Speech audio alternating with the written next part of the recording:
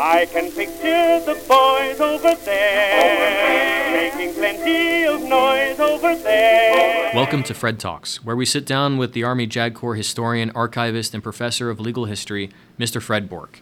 I'm Major Joel Hood, Marine Corps representative in the Center for Law and Military Operations, that's CLAMO. It's already episode 16, and we're quickly coming to the end of this season. After today's episode, there will be an episode about enlisted legal personnel and another about warrant officers. Then we will conclude this season with a farewell to Mr. Borch, who is retiring this year. This season, we have been focusing on Mr. Borch's book, Judge Advocates in the Great War. Our discussion today is based on Chapter 6, Biographical Sketches of Judge Advocates in World War I. Now, Mr. Borch, we've talked about some key players and notable judge advocates in previous episodes, but Chapter 6 of your book outlines all officers and some enlisted members of the Judge Advocate General's Department. Where did you find all of those sketches? Thank you, Major Hood, for the fine introduction. And I found these biographical sketches, to answer your question directly, in the National Archives in College Park, Maryland. So I was doing research for my book on judge advocates in combat, and it was published more than 20 years ago now, and I happened to run across a folder that contained these very short biographical sketches of every lawyer who had served in the Judge Advocate General's Department, as it was then known in World War I. So the interesting thing is that the executive officer at the Judge Advocate General's office, today we call it OTJAG, or the Office of the Judge Advocate General, Colonel Weeks was his name, and he was putting together what would essentially be a yearbook, sort of a souvenir of the Great War, because everyone who served in World War I believed, at least initially, that it was the great war for civilization, that it would be the last big war we would have, because after all, peace was now at hand. So what Weeks did was he went out to every judge advocate, every man who'd served as a lawyer in the department, and he said, give me a biographical sketch of yourself and a photograph of yourself, and send me $5, which was a considerable amount of money in that era, and we will gather all these together and we'll privately publish a sort of yearbook. Everybody would probably get a page or a half a page. Well, the book never happened, and the photographs have disappeared. But fortunately, these little biographical sketches were not discarded. So I found all of these 425 plus sketches in this folder, and I immediately recognized that we, the JAG Corps, have something that no other branch in the Army has, an actual list of everyone who served in the department. So, you know, our records, Army, Navy, Marine Corps, Air Force, Coast Guard, are so decentralized that if you went to someone and said, give me a list of everybody who was in armor branch in World War II or the infantry in World War I. We couldn't do it. We don't have that sort of information. But because of this yearbook that never came about, we actually have these biographical sketches. So that's really the genesis of this book, the key component part being these biographical sketches, and then from there, obviously, some chapters talking about what judge advocates did. Well, that's just proof that way leads on to way, isn't it? Well, yes.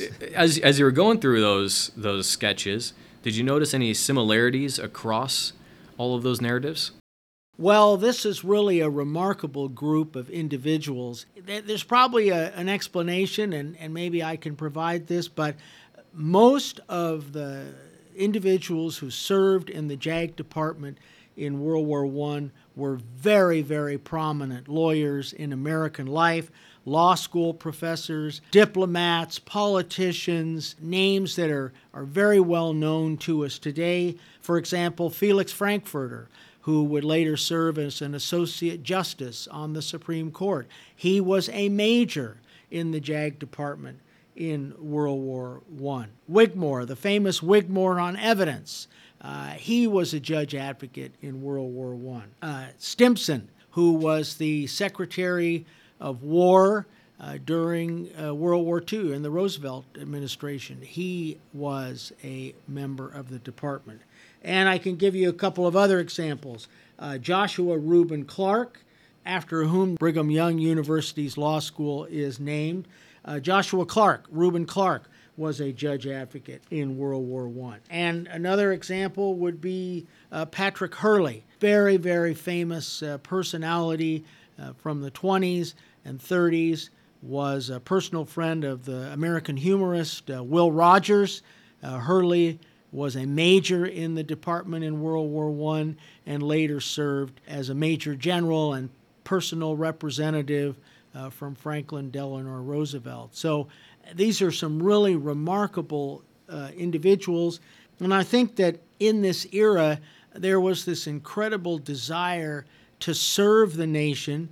We certainly had a Spanish-American War where there was some service, but this big world war that started, there were a lot of prominent men who wanted to serve, and so they clamored to get into the JAG Corps. My recollection is that more than 5,000 lawyers applied to be judge advocates, and if you figure we ended up with about 425, that's a pretty significant cut rate.